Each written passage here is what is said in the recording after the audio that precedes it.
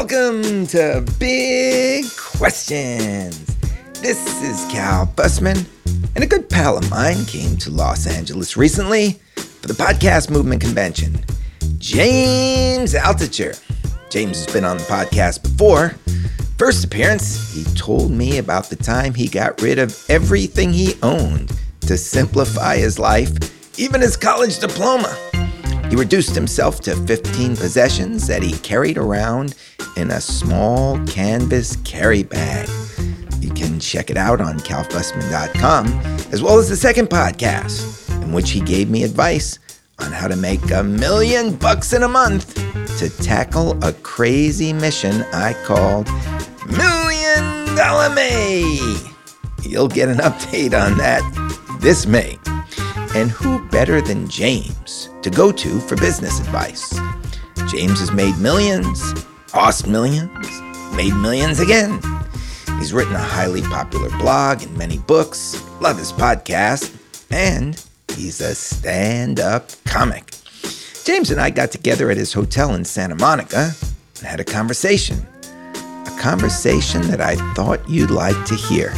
It centers around a big question. What's an unexpected way we can all use to improve ourselves? By the end of this conversation, James had me thinking about stepping up to try stand-up comedy. This could be a big mistake. Well, it's a good thing I got a sense of humor. At the very least, I'll be able to laugh at myself. One way I know I can be comfortable on a comedy stage, by wearing my sportique threads. Now, I know a lot of you think, can those threads be as soft as Cal says? Of course he's got to hype them. Sportique is his sponsor. Well, last week you heard straight from Edwin Meiseglan. Met him while I was speaking at the Value Builder Conference. He's a longtime listener. I had my podcast gear with me, so I was able to record him. This week, I'm going to read an email from a listener. David Yingling. I want you to take it from David. Okay, Callie writes, you win. The sweatshirt is incredible. At first, I thought it was too good to be true, and that after a few washes, it would deteriorate in comfortableness. But nope, it is now the only sweatshirt I wear around the house. Thank you so much. Lots of referrals coming their way. You see, I'm telling you, if you go to sportique.com, that's sportique.com, and use the offer code CAL, you're going to be a happy camper because you're going to get a 20% discount, and you too will soon be roaming in comfort. James Altucher, be on the lookout. You'll have some sportiques coming your way. James, always great to see you. Thanks for the wonderful conversation. Now, let's get straight to it.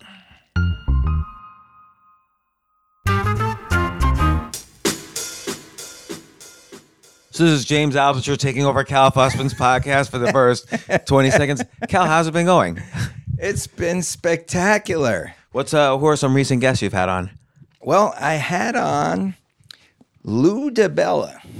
My old semi-buddy, my old acquaintance from my HBO days 20 years ago. Boxing. So you were telling me that you set up their first website. Yeah, their first website, well, not only HBO.com, but HBO Boxing. And then my wife, she would be on the web in real time, an announcer on the website for all the fights.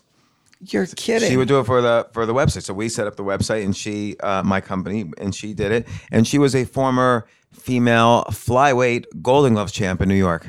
This is amazing. That's I how didn't she know knew Lou this. DiBella. Yeah. So she knew Lou DiBella, and then she would introduce me to Lou DiBella, and that's how I knew Lou. And is she taking you to the gym? Is she still working out? We haven't been married for a long time, but she is the mother of my 2 children, so I see her occasionally. But yeah, she's still into fighting. I mean, she after she won the flyweight for Golden Gloves, which, just to be clear, is like, I don't know, 110 pounds, something like that. 112, I think. Yeah, I don't want anybody to think she's like 160 pounds and like beating the crap out of me all the time. But she had an opportunity to be pro, but it wasn't that many opportunities for women to be pro. And she was worried about, going blind and breaking a nose and all those things. And that can happen. Yeah, she had already a detached retina from the boxing. I know quite a few people that happened to. Yeah. So I'm glad she's happy and healthy. Yeah, and you know New York, so you probably know the gym where she trained at. Was it Gleason's? Wasn't Gleason's. Also, she spent some time. Times Square gym? The Times Square gym. That's where I trained to fight Julio Cesar Chavez. What was Geraldo also training in that gym? It was above, like, right next to Porta Theory. That's exactly there. Yeah. So she said, like, there was all sorts of people who were training there, and she would do that. And then when I met her, it was on like 27th Street. She was training. King's Gym or something. Never went to that one. It was like a father-son. The father was a big coach. The son was a fighter. Didn't know that. And then he had a patch. He also had a detached retina ultimately. But the Times Square one, she trained at all the time. That's when she was getting her Golden Gloves. All right. Well, we're off to a great start here. Yeah. And we just had this amazing conversation coming up in the elevator about the direction of podcasting, the direction of your podcast, the direction of my podcast. And also, you have a fantastic idea on a book going forward that just had my head spinning. Oh, and great. That's good news. And that's what I really want to talk about, because I think you have burrowed down very deeply into something that can change my life, because I've been going in the direction I think you're talking about, and it works. It works. That's the amazing thing. And it's not, there's all this like BS self-help stuff out there where they kind of just regurgitate prior academic studies and then they pass them around like, oh, this is what happens when you're vulnerable. This is what happens when you're grateful. This is what happens when you win in the morning, like all these kind of catchphrases but when you sit and think about it, life is hard. Like every day you wake up and you figure out, what can I do next? How can I get better? How can I not only get better, how can I just stay level with where I was yesterday? Because it's the world, and this isn't a pessimistic view, but like take podcasts. We've been doing them for a long time. You've been interviewing people forever, but now there's 2 million interview podcasts out there.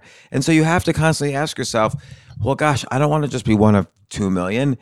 Then just the law of numbers, eventually it's going to sink, in the long run, somehow or other. There's going to be enough good interviewers out there that you have to figure out what makes you different, what makes it so that people are going to want to share what you have to say. And so all the time you have to be experimenting.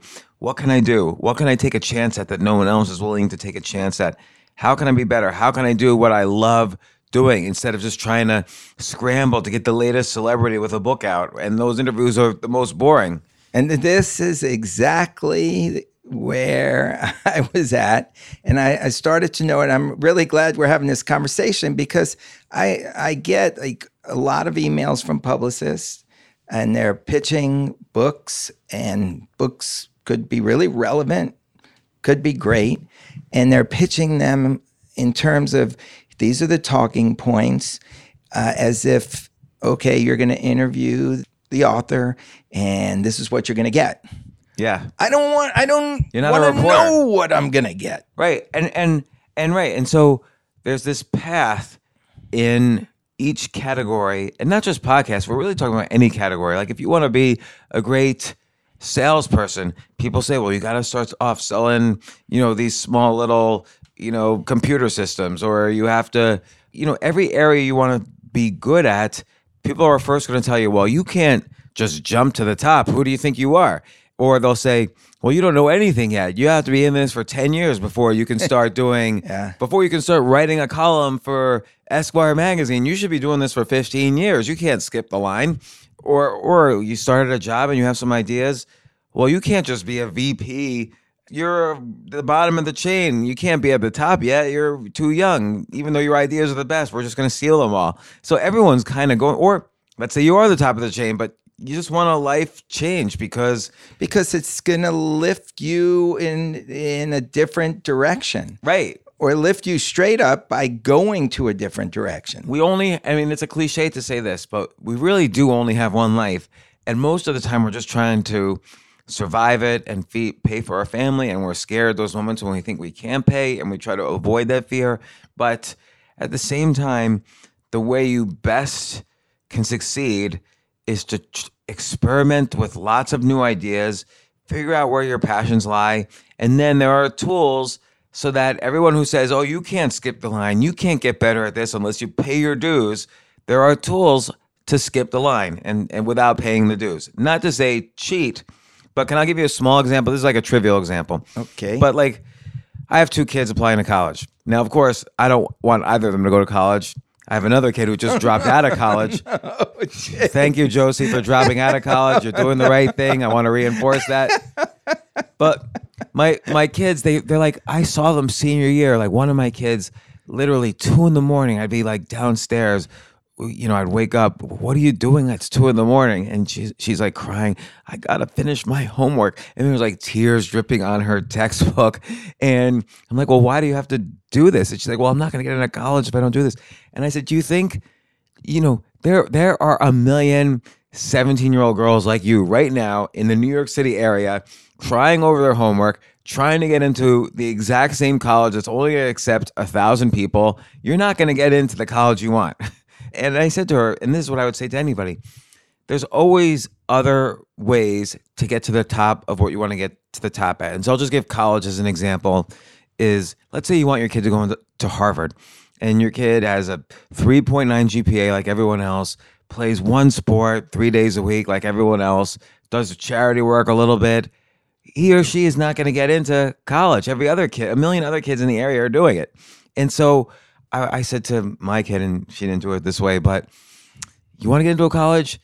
Take a year off, hang out at NASCAR races, first work on a pit crew, then get into a car, put on the uniform, and race in a NASCAR race. Now you're the 18-year-old girl who professionally races in NASCAR races. You're going to get into any college you want then because you're the only one doing it. And by the way, you might not even want it. You might decide you love NASCAR races then.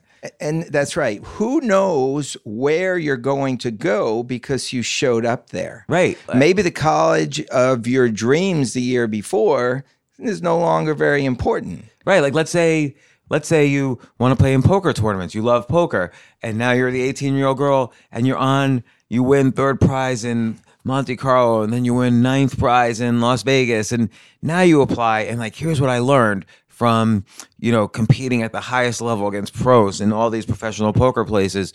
Again, you'll get into college, but you might decide, you know what? I just made $75,000 this past year. Maybe I'll keep doing it and improving. And if you want to go to college, that's great. But here's the thing. It seems to me that curiosity is blocked off when you just tell somebody this is what you have to do, this is where you have to go. Right. And that's what really gets me. Right. Like you're told you can't take that year off. You have to go to college or else you're not going to get a job. And guidance counselors are trained to say that to kids. I know we're sticking with the college metaphor and it applies to so many others, but this happens kind of in every area of life. Guidance counselors are trained to tell the kids, well, you need to go to college, even if it's the worst college in the world, because you won't get a job afterwards. They have to say that because their funding is often based on what percentage of kids go to college. So there's a whole kind of institutional paradigm that the kids are getting swept up into. Oh, but then I have to borrow money, and then I have to work at a job to pay off that money, and then they're trapped into this cycle. And you would think, oh, every kid needs to listen to this, but this happens in every area of life. Like if you're 45 years old, if I just hit senior VP and get that, extra options at my job, then I'll be okay for the next 5 years, and then I'll consider retiring or changing. But all the time, we have choices to do what we're more passionate about, and then you think, well, but I'm not good at it. But then you could figure out well, let's say you're passionate about sports, like, you love I boxing. love boxing. You're not going to be a professional boxer. No. But you could do podcasts about boxing. You could do blogs about boxing. You could set up fantasy boxing leagues. You could do statistics on boxing, and be like sort of these sabermetrics people in the, Moneyball, Michael Lewis's Moneyball for baseball, one could do for boxing. It's what I call the spoken wheel approach. The wheel is your interest in boxing, but then there's probably 40 spokes outside of that wheel, and each one you could experiment in very easily to see, was this interesting to me? Can I double down on this to make it even more interesting or lucrative? Or I mentioned the example with a kid playing poker.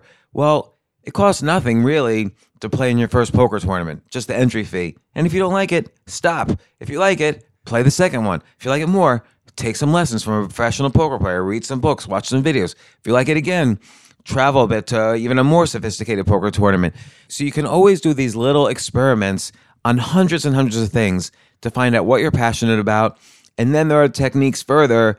Oh, I want to get good at this. I want to get good at this spoke. Here's how I do it. And there's techniques for that. No self-help book talks about any of this. And I think it's a real shame because these are the things that people need now. We're living in a world of not only innovation, but invention. You have to reinvent to be happy. You kind of have to change your life a few times. We're living to be old ages now. Yeah, I have completely reinvented myself in the last 3.5 years. Yeah, you were editor-at-large at Esquire, writing 600-word interviews with Mikhail Gorbachev, and now preeminent podcaster. I don't know about preeminent, but I'm having a lot of fun. Eminent. Not only pre, but not yet post. Oh, but look what happened to me because I was actually asked to speak once on a ship for entrepreneurs. I'd never really spoken to entrepreneurs or spoken very much.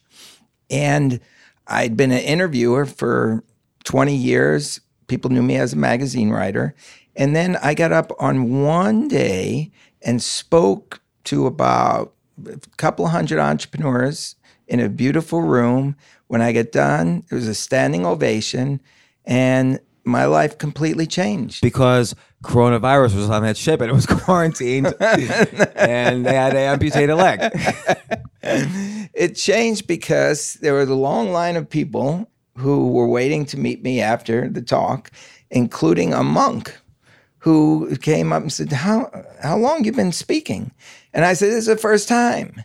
And he said, oh, you've got to do this. You have to do it. And he said, I speak for living, and I'm going to help you because I just want to see you do well.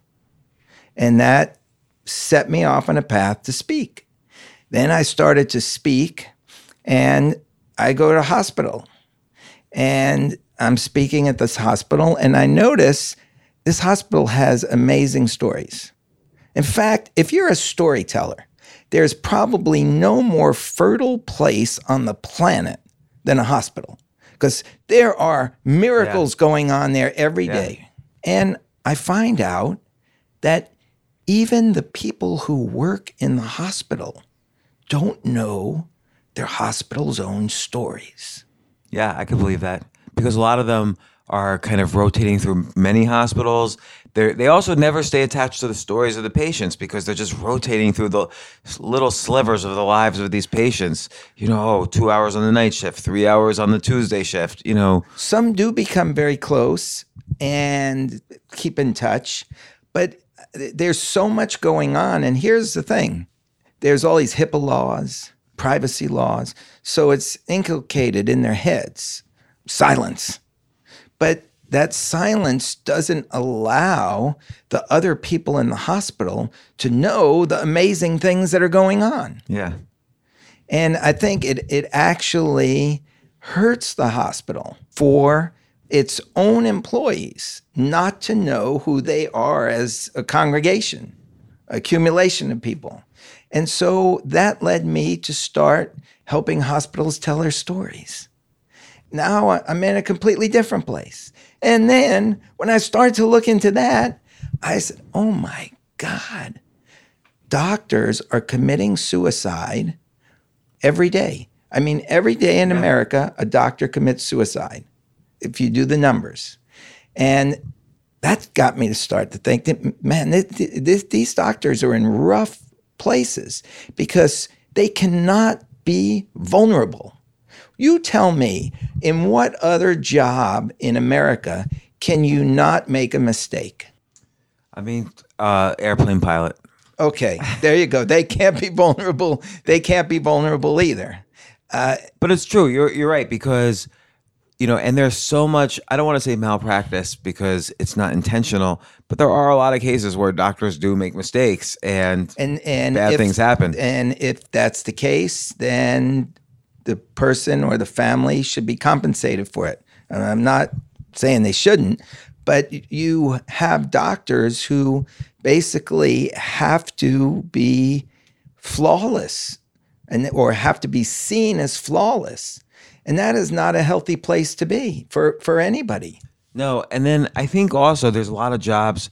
First off, doctors can't make mistakes because lives are at stake. But I think in general, most people think at their jobs, they can't make mistakes because they might get fired, they might get passed up for a promotion, all these things that are instrumental in how they live their lives and support their families. They're afraid to make mistakes. Think about a financial advisor. If you go on CNBC and make a prediction, pretty much just like anybody else, you have a 50-50 chance of that prediction coming through.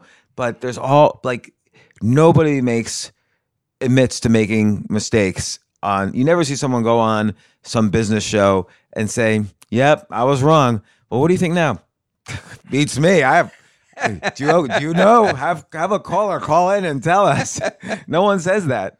Think of what it must be like for a doctor, because they cannot be seen as vulnerable in any way. When the patient walks in, they expect to be healed. Yeah. And they expect the doctor to be perfect, especially like a surgeon. And the reality is that I believe doctors need to find places where they can be vulnerable, where they can let some of the air out of this balloon. And so now I'm going to do some of that. Well, and think about it. Vulnerability is like a currency for freedom. So when you're vulnerable, suddenly the world of things you can talk about and the world of people who want to talk to you grows. You just made a transaction. I'm giving this currency of my vulnerability, and now I'm more free. I can move in larger circles. I can talk to more people. More people are going to relate to me. Now, some people are going to criticize, like, he can't say that. But those are the people who are trying to keep you in prison in the first place. He can't say that. So now vulnerability is directly connected to the freedom in your life. And I think most people unfortunately don't realize that. Could you ever trust somebody who is not vulnerable to you? No. And in fact, and look, there's always stories. I'm going through this right now where there's a business I'm involved in where I found out a situation where the CEO really he didn't misrepresent something, but he omitted something in telling some basic fact to me. And I think to myself, that's a one strike and you're out kind of thing, because, if I'm trusting someone that I'm going to invest in their idea and their business and their livelihood, they need to be honest with me. And I can't trust them if they're not. There you go. I mean, honesty and vulnerability, you can't separate them. Right. And related to that, is what you were saying about hospitals. Like, many hospitals don't even know their own stories. And I find and it's such a basic thing, I find there are many people who are professionals that don't know the history of their profession. They don't know the biographies of the great people in their profession. They don't know the stories of their clients. They don't know the stories of their employees. And I think these are just such basic fundamental errors. This is like sort of the baseline. We're not even getting to the point where you could be good at something yet. These are like the basics of finding a passion, flourishing in it, understanding it, and taking the basic steps so you could be the best at what area you love. And it's so easy. It's so easy to listen to those stories, to find them, to search them out. Well, what I'm finding amazing, even as I'm listening to myself talk, that because I made that trip to the ship and got up to speak, now I'm in places where I actually find myself selling what I do, which Yeah. I never, ever did as a journalist. You weren't allowed to do that. And that has made me a smarter, more complex person because I took the step. Yeah, you made meta what you were doing. So before you were telling stories and people were responding to it. And now you realize, there's this organizational, that the whole community of people I spoke to, we all benefited from this storytelling. So that becomes almost this conceptual product that only you're able to offer. And you saw the benefits of it. There were concrete benefits. So you're able to say, okay, this is what I offer. Beyond just me telling my stories, I can also catalyze the way we're all telling stories. And that's going to make the organization or the team or the population here better as a result. Yeah, it's hard for me to imagine that any business would not be improved if somebody went in and just helped everybody understand all the stories that are circulating around this business, because so many connections are going to come out of that. Yeah. So much learning. And yet, quite often, you see that people who are in the sales department, who actually have to sell the company, are out of the loop with the people who are doing things in another part of the company that can be sold. This is really important. Like, I remember, so you talked about in the beginning of this podcast, you talked about how earlier today you were talking to Lou DiBella, who was the head of boxing at HBO when I was there in the mid-90s. That's right. And I remember when he left, actually. He was working for, what's his name, Seth Abrams? Seth Abraham. Yeah, Seth Abraham, yeah. And I remember when Lou left to start his own boxing Promotion, agency. yeah. And but why would so my title at HBO at the time, I was a junior analyst programmer in the IT department.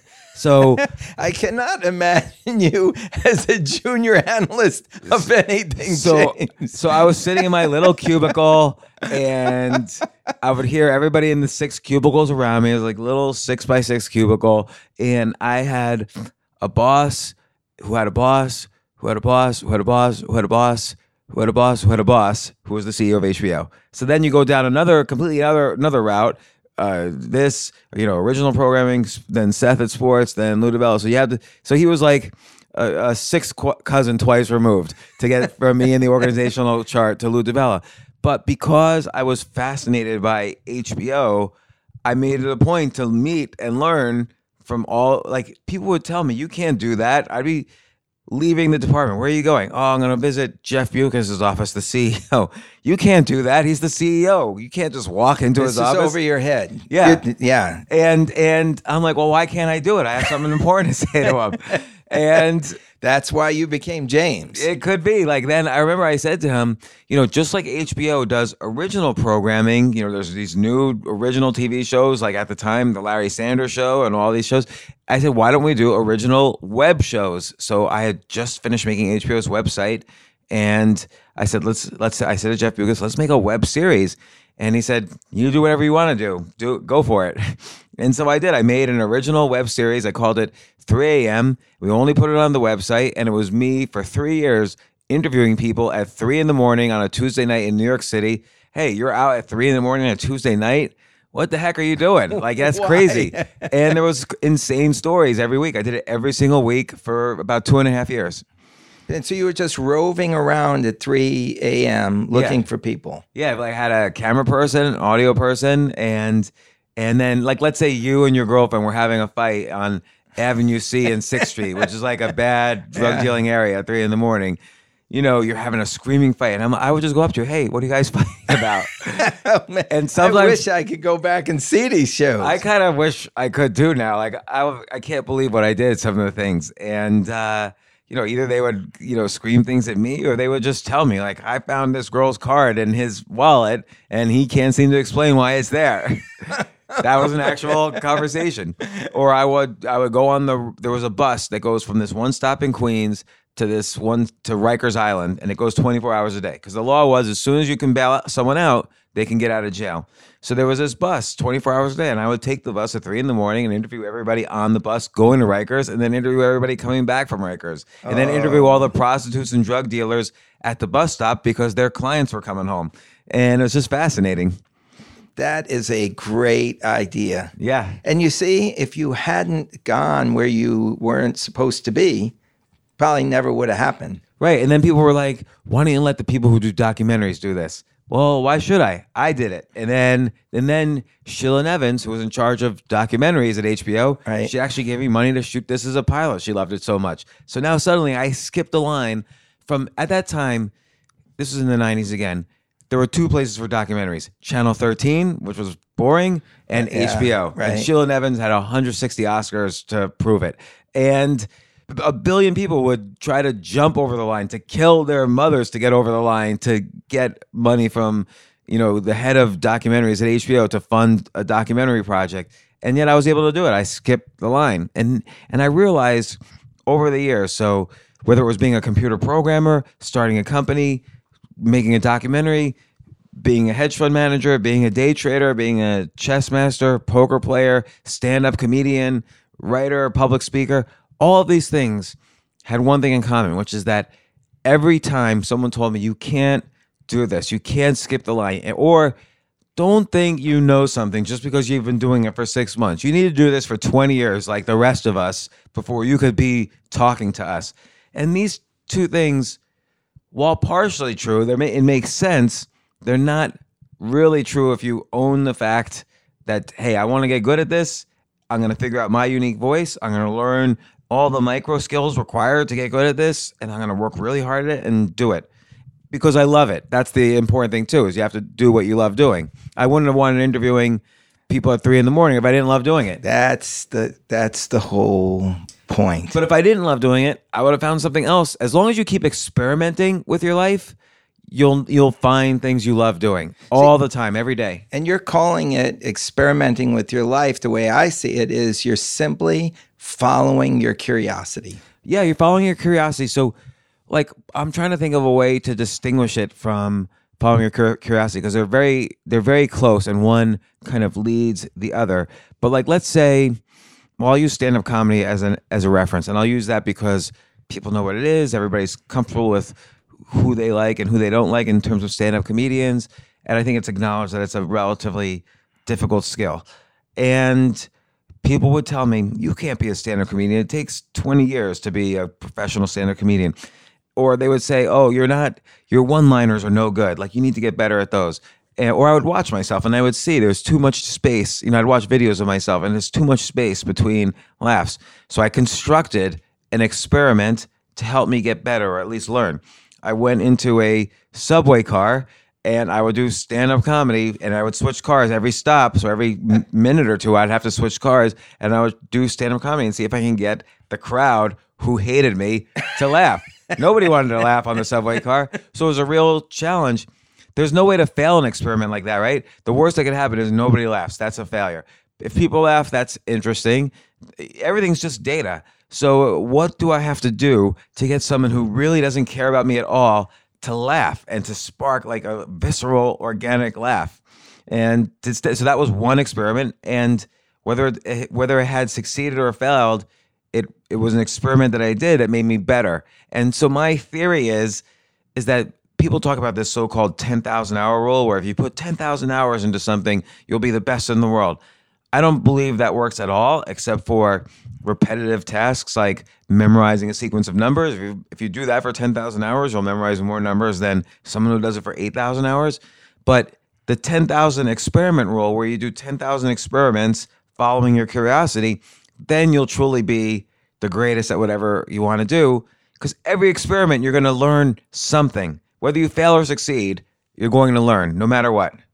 As you're talking, I'm just thinking, literally every time I have gone up in life, it's always because I've made a lateral step that lifted me vertically. It's proof of everything you're saying. Because if you just stay on the same line, eventually you're just going to top out and there's just going to be no more. No, you're right. Or what happens is I'm going to draw a learning curve, but the learning curve is very steep in the beginning, right? So if I, who didn't have any experience with basketball, wanted to learn how to play basketball, I would take some lessons from a pro or a champ or whatever, and then I'd play in some games.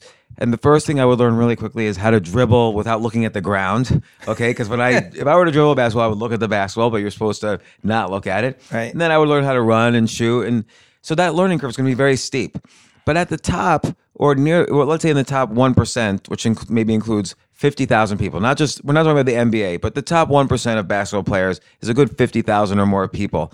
So to be in the top 1%, you have all these basic skills, but at that point, it gets really nuanced. So whoever is number 30,000, me on the street can't tell the difference between someone who's the 30,000th best basketball player in the world or the 50,000th. It's too nuanced for me.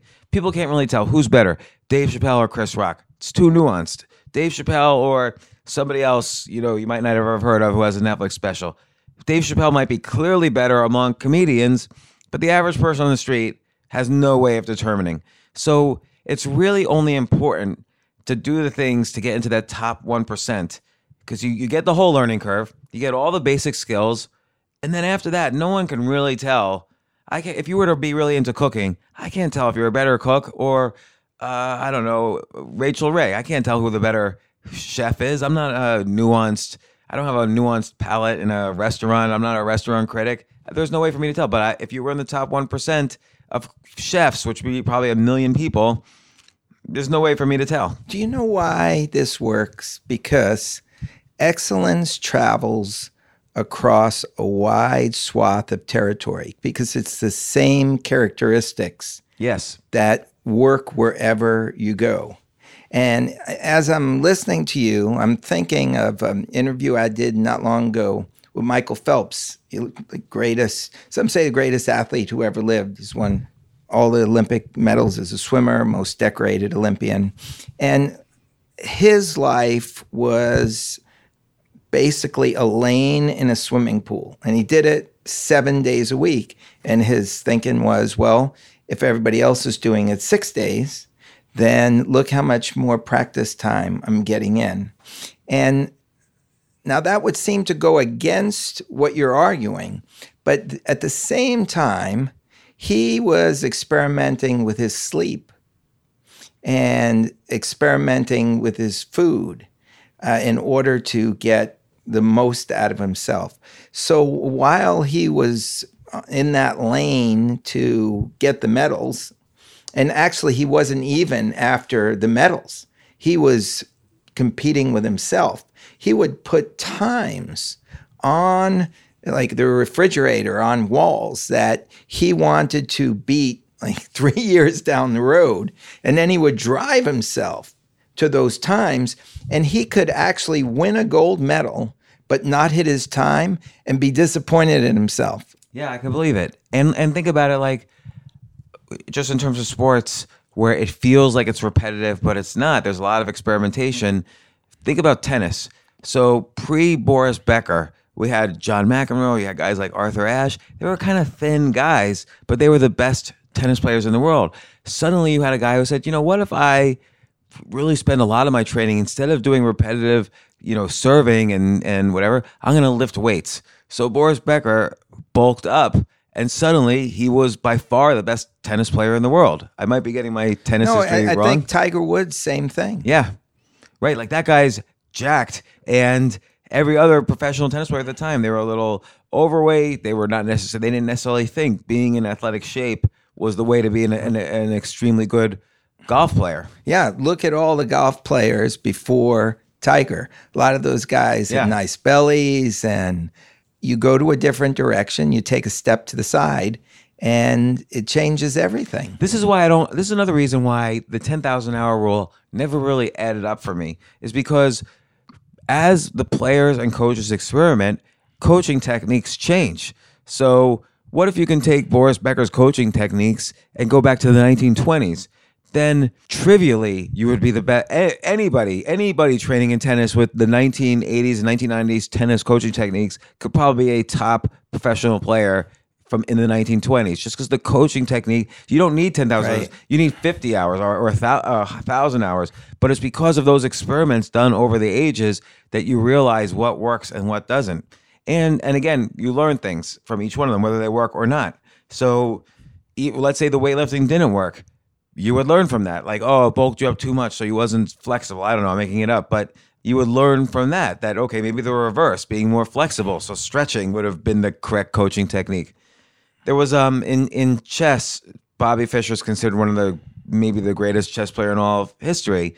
So when he was, I believe it was like 12 or 13 years old, he was kind of a good, strong amateur kid. Like he was in there, nobody knew. He's strong. He's a good kid, and he took a year off from playing, and he disappeared. He's a little weird. He stopped going to school. He just disappeared, and he spent that year studying all the games played. This was in the 1950s. He spent a year studying all the games played by all the professional chess players in the 1800s. And for every game in the 1800s, he analyzed it so hard he came up with an improvement in each game. And so when he came back to chess, he started playing these, what's considered classical or romantic openings from the romantic era of chess in the 1800s. And people were like, oh, we've solved all of these. They all lead to draws. They don't lead to wins. But he had that improvement for each game. Oh, they say no draw. He wiped out everybody forever. Like he never really lost after that. Like he was always, that started off his experimentation. He was always experimenting in ways that people couldn't even think of. So kind of constructing these interesting experiments and seeing how they work. They could fail or succeed, but you're still going to learn. Every experiment is a learning experience. Why do you think so many people are scared to step out? I think because they have somebody above them who says you can't do it that way. You can't study the games from the 1800s. Those games we the experts have already determined they're draws. You can't win. You can't, Boris Becker, focus on practicing your serve 1,000 more times. Don't go to the gym and lift weights. You're just going to slow yourself down. You're going to gain muscle weight. It's not going to do anything for you. So it's the spin is everything. That's what gets the power to your head. So they would tell these things to the guys who eventually became the best in the world. Is part of that a sense of control from the person at the top? Like, I'm the boss here. Let me tell you how to do it. I think that's partially it. So one of the techniques, I think, in skipping the line is learning how to kind of negotiate past that. How do you get to Sheila Nevins when you're at the bottom rung at HBO? They're just starting a website. How do you figure out, you know what? I want to talk to the CEO today. How do you just say, I'm going? Or do you think about it? Do you plan it? Do you say to yourself, this could get me in trouble with this person or that person? Well, a little bit of both, because so a great example might be HBO, but this could work in any situation. And by the way, let's say I didn't get to the CEO, or let's say I was blocked at the door. That's okay. That was an experiment.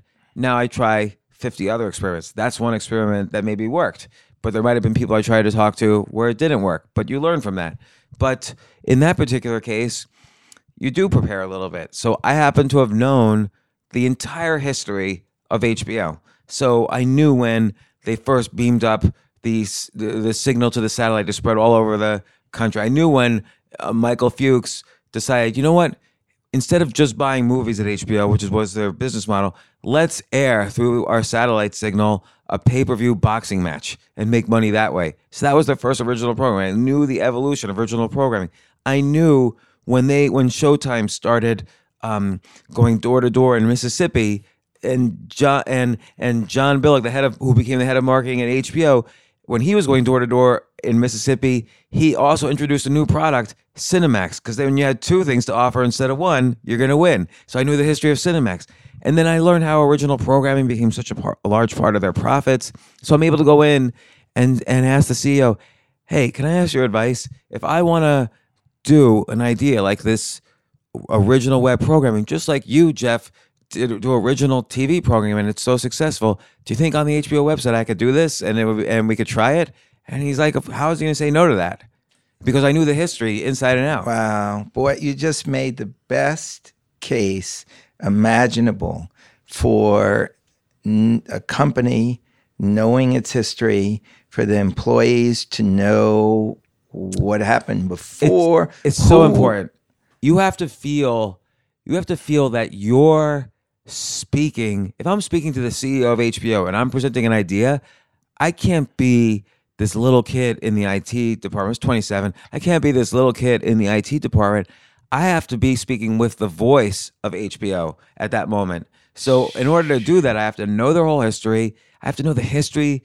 By that point, I had lunch with all the secretaries of everybody. So I knew the histories of all the executives, and I knew what the culture was that developed and how people took the next step, and how HBO was much more experimental than the average Fortune 500 company with billions of profits. So I knew to take those chances. Sometimes I've tried to do this and it's failed, but then I would experiment again. Like one time I made a lot of money. I sold a business and then I went dead broke. I've told the story a million times. So I was dead broke. I didn't know how to find the opportunities. And so I did the only thing I could do. I wrote a letter to Warren Buffett. And I said to Warren Buffett in this letter, Warren, or Mr. Buffett, I'm a big admirer of yours. I'd love to fly to Omaha and take you out for a cup of coffee for just 20 minutes to ask you some questions. He did not answer, because who am I? Like, he did not give a crap who this guy was who is going to treat him to a cup of coffee. He's got $60 billion. He doesn't need a cup of coffee from me. He's not like Gladys. I don't know what his secretary's name is. Gladys, hold all phone calls. James is coming. James is coming to coming town. to Omaha. And so then I figured, you know what? I sort of realized that when I thought about that. And he was one among 30 emails I had sent, and nobody responded. And so what I did was... Not 1 out of 30 people. Not 1 out of 30 responded. And to all of them, I said the same thing. I would love to pick your brain. I'm a huge fan. I was very complimentary. Did you let him know that where you were and that you'd lost everything? Or no, I didn't do that. Well, no, but that might have gotten people to respond. Maybe, but I would say I've been a CEO of a company. I've sold it. I've been an investor or a day trader, but I wasn't doing well. I mean, I was not doing well at that time as an investor, and I had sold a company in the internet boom like everyone else who had started a company then. So 30 emails, 0 people responded. So I went back and I said, what did I do wrong? Because, you know, that was an experiment. Sending an email to Warren Buffett's an experiment, but it's not a failure, or at the very least, you need to learn from the failures. So what I did wrong was I didn't provide any value. And then sometimes people... Yeah, you're just saying, hey, can I sit down and take your wisdom for a cup of coffee? And the next step would be to say, hey, do you need someone to help you with something? But that's not good either, because now I'm giving... Let's say I wrote that to Warren Buffett. Now I'm giving him a homework assignment. Hey, I'm here. What do I need? Where's my desk? What should I do? What do you have me working on today? Like, he doesn't want to do that. Nobody wants to do that. So what I did instead was I went through each of the 30 and I researched them. Like one guy, I read his PhD from 1962 and had jotted down some comments and thoughts on it. Another person I wrote software for based on what I thought was his model of investing. Another person was a big financial news writer. I came up with 10 ideas of articles he should write. And then I wrote an email to each person. And I said, I don't want anything at all, but I'm an admirer. I've looked at your this. Here's 10 things I think that could help you. You don't even have to respond to me. Good luck. Goodbye. And 3 people now did respond to me. So still most people said nothing. They didn't even say no. You're 10%. But 10%. Right. And one person started me off. He said, this is Jim Cramer. He said, these ideas are so great. Why don't you write them? And I started writing professionally at that point. And that was what set off the blog? That's what set off my financial writing. Yeah, because I had been writing fiction for like 12 years before then, but getting nowhere. And suddenly now, for the first time, someone was willing to pay me to write an article. And I started writing for TheStreet.com. Then that led to the Financial Times, the Wall Street Journal. The exact setup that's there. My first 5 books were finance books. So that one letter started my whole writing career to this day. And then I switched to writing more, let's call it narrative nonfiction or memoirs, self-help type books. It all started from that letter, which I rewrote and sent and researched and sent to him. And the ideas I sent him were legit good ideas for articles that I felt comfortable writing. And I said to him, if you write these articles, they'll be so good that I will tell all my friends to subscribe. Like, I think these are great articles and I'd love to hear your opinion. And he said, he wrote back, like I said, he said, these are great ideas. How about you write them? And then I didn't know how the world works. Editors are slow. 3 or 4 months later, they got back in touch with me and said, okay, when can you write a letter for an article for tomorrow? And started me off.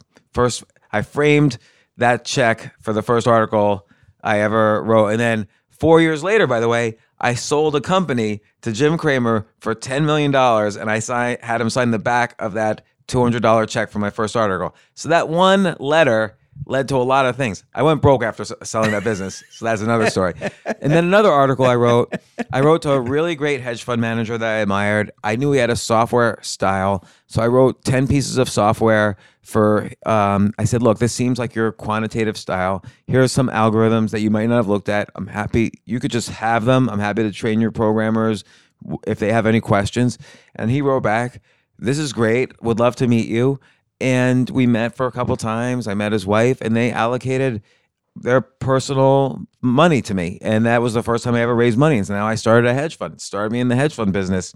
And I think I returned in a year 130% on their money, which essentially they were already wealthy, but that was enough to 130%. Yeah, it did very well. My software was doing very well. And he was the one also. I also had read his 1960s PhD thesis and had comments on it and really researched this person. So that's how I sort of gave myself permission to write. And at the same time, I didn't ask for anything back. I did not. Sometimes you need to ask for nothing. Yeah, sometimes you need to ask, but try as hard as possible to put off the ask until you build the relationship. The ask is sort of just that boat on the river of that relationship that you build. I know somebody, tell me how this fits into your philosophy, who got a job. There was a magazine that was starting up, and I guess the first issue had come out, and he wrote a critique of the first issue. Oh, that's great. And instead of saying, oh, I really like this, that is great, he just ripped through it and made really good points, and he got hired. Yeah, that is a brilliant technique. So you always want to go to the room least crowded. So of the people writing reviews of that magazine who also wanted a job at that magazine, probably 0 of them were saying, this magazine is awful, here's what you need to do. And I'm not saying he said it exactly like that. I'm sure he was much more smooth, but he was probably the one person out of 1,000 applying for a job there that was critical. And here's the important thing. This is a very important skip the line technique. You have to find your unique voice. So, for instance, I know a guy who's in stand-up comedy. He's moving up through the ranks really fast. He's skipping line. 27 is very young, because a lot of these guys, just take Dave Chappelle or Louis C.K., any of these. Louis C.K. is a great example. He didn't really break out till he had been doing it for about 28 years. So He wasn't 27 years old. He'd already been doing comedy for 28 years before people knew who his name was. So this kid right now, he's 27 years old. His name's Chris Turner. He's good at stand-up. Good, bad, doesn't even matter. He's good at stand-up. But what he does that's unique is at the end of a set, he'll ask all the different parts of the audience, hey, give me a word, give me a word, give me a word. And they'll throw out random words like volcanoes or phrases, volcanoes on Venus, Wimbledon, the Doppler effect. And then he's like, okay. And then immediately, without even thinking about it, he says, DJ, hit that beat. And the beat starts going. And then he immediately does this freestyle rap about those 5 words. But it's not like he's just rhyming words. It's like he's talking about the science of volcanoes on Venus in this rap. He's talking about the ambulance starts off here and then it goes down the street and the Doppler effect, and he's explaining it. See this. All over YouTube, just Chris Turner freestyle rap. And that's a unique comedic voice. So now every single comedy club in the world, the doors are open to him. He skipped the line. He went to the room least crowded. There's nobody else doing that. And the Comedy Cellar is the hardest comedy club in New York State to format. nobody can perform there. He can just walk right in. He'll just say, "Hey, make some room for me." I mean, he's not this arrogant, but he could say this, "Make some room for me," and they'll put him up at the close just to do that. And his career set because he found his unique voice.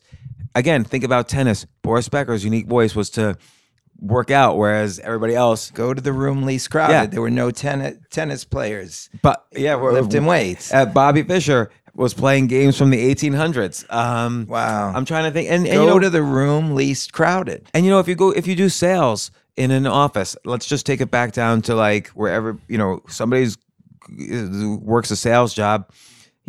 Figure out a way to do sales. It's not just in the playbook. Like maybe there's something unique. Like look up. A lot of people now are using sales combining AI. Like there's ways to use AI to kind of figure out who you're talking to a little bit better. Or I don't know, even me as a programmer, when I was just a junior computer programmer, I did some things that were different than how other people were doing things, and you rise up really quickly. That's too technical. I won't get into the weeds of that story. Or as an investor, people run out of ideas, and then there's no more ways to get extra money in the market, but you have to come up with your own unique vision of how the world works or how your field works, and you'll skip the line. Applying to college after you're a professional NASCAR driver, that's a unique voice. You skip the line if you love it. It's all going to the room least crowded or even empty. Yeah.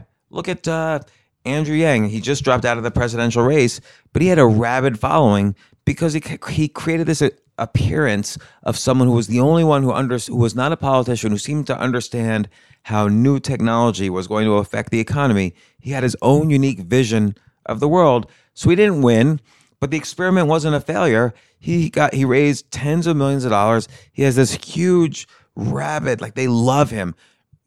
Joe Biden was crushing him in the polls, but Andrew Yang's audience, their love for Andrew Yang like exceeded every thermometer for any other candidate. You know what? It would be really interesting. We should get him on a podcast. The two of us sit down Believe with me, him. I've tried. I have his phone number in my book. We texted back and forth. Because that is a phenomenal podcast. I'll leave it to you since you started. But no, I'll have them both. I'll have you in for that. I would like to know what he learned running for president. It's interesting because he commented a little bit on it today because everyone was saying, oh, now he should run for mayor of New York. And by the way, I had a candidate for mayor on my podcast, so it would be interesting to see what happens.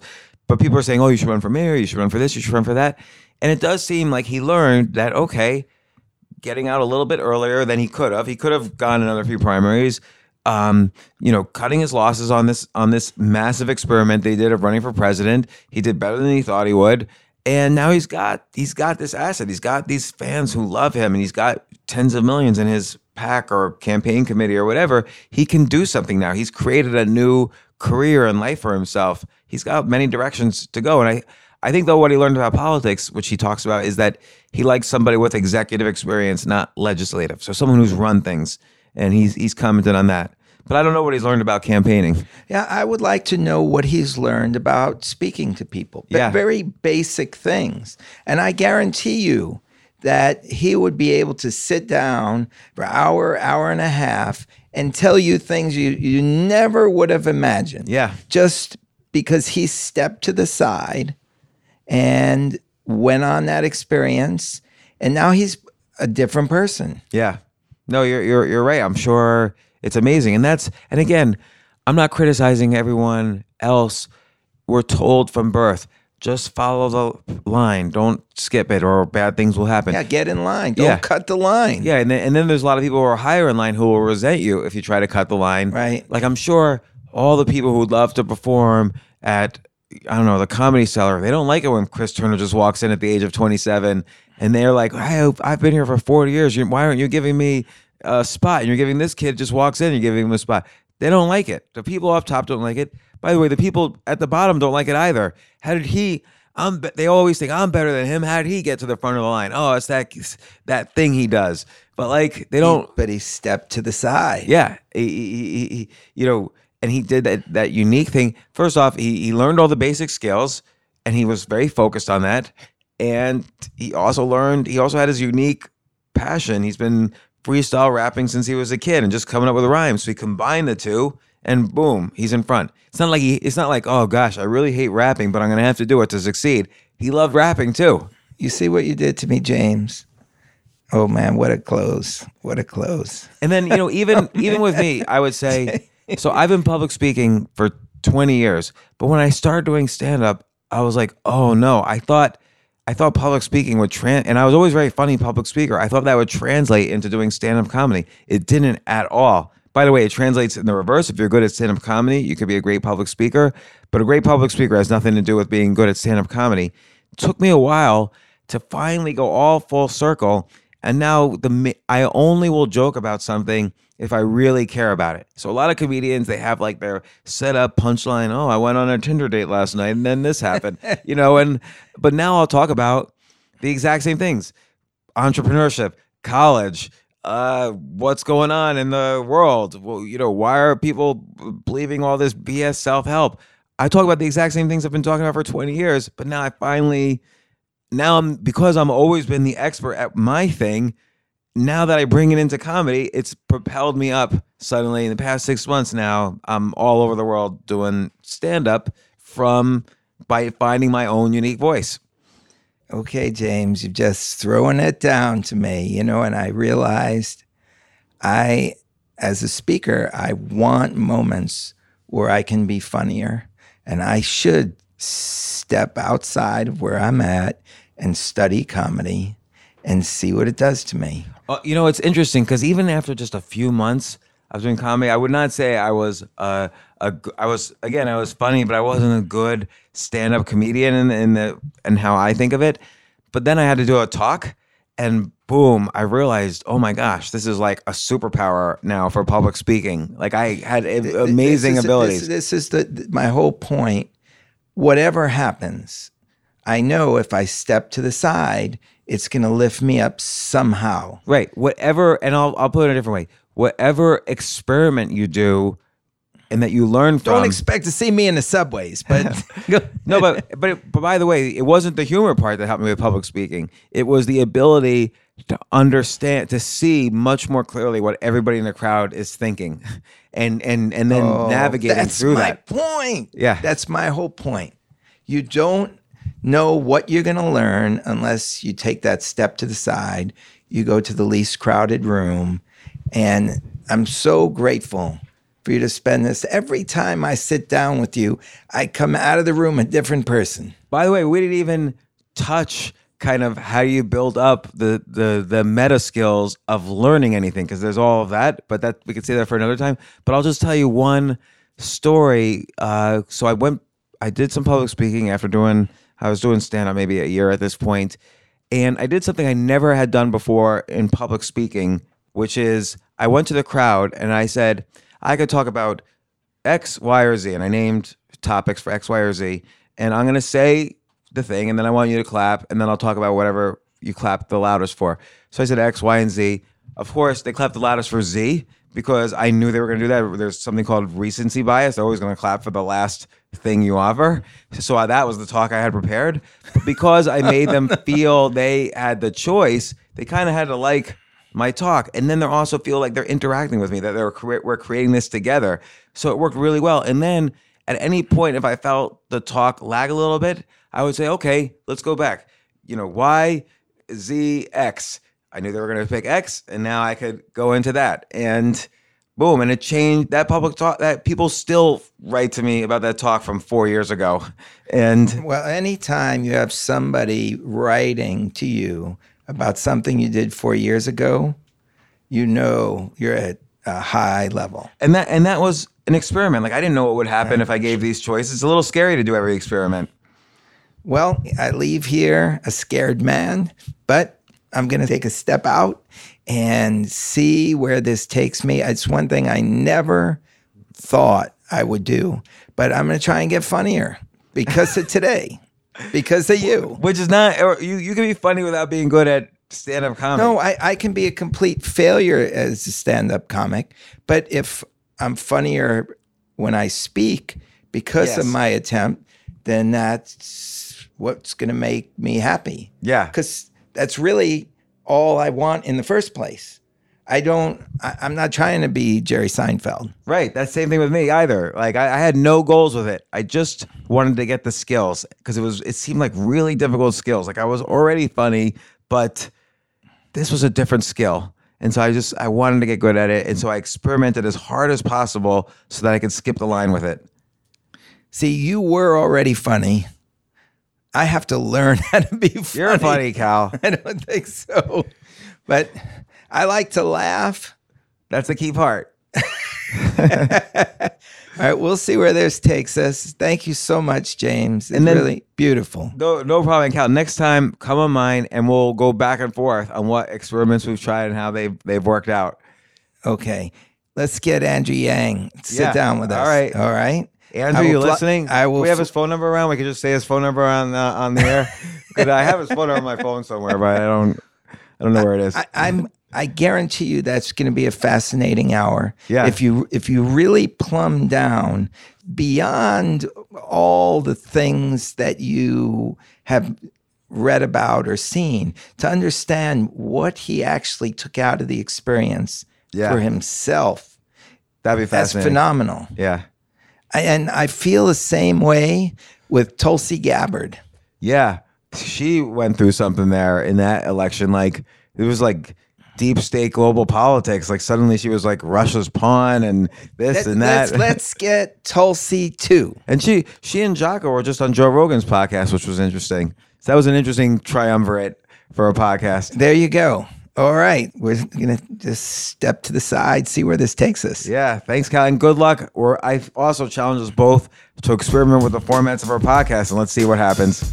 All right. We're going to be together again soon, I feel. Excellent. Thank you, Cal. Thanks for having me on. Cheers, brother. That about wraps it up. Want to thank Tim Ferriss for nudging me to start this podcast. So many friendships have come about because of it. Perhaps that will include you. Please send me a photo of where you listen to Big Questions. You can send it to me at calfussman.com and let me know how you like your Sportiques. If you haven't tried them, what are you waiting for? All you got to do is go to Sportique.com. That's SPORTIQE.com. Use the offer code CAL. Get a 20% discount. And I know those threads are going to inspire you to reach out to me. Hope to clink glasses with you down the tracks. And cheers!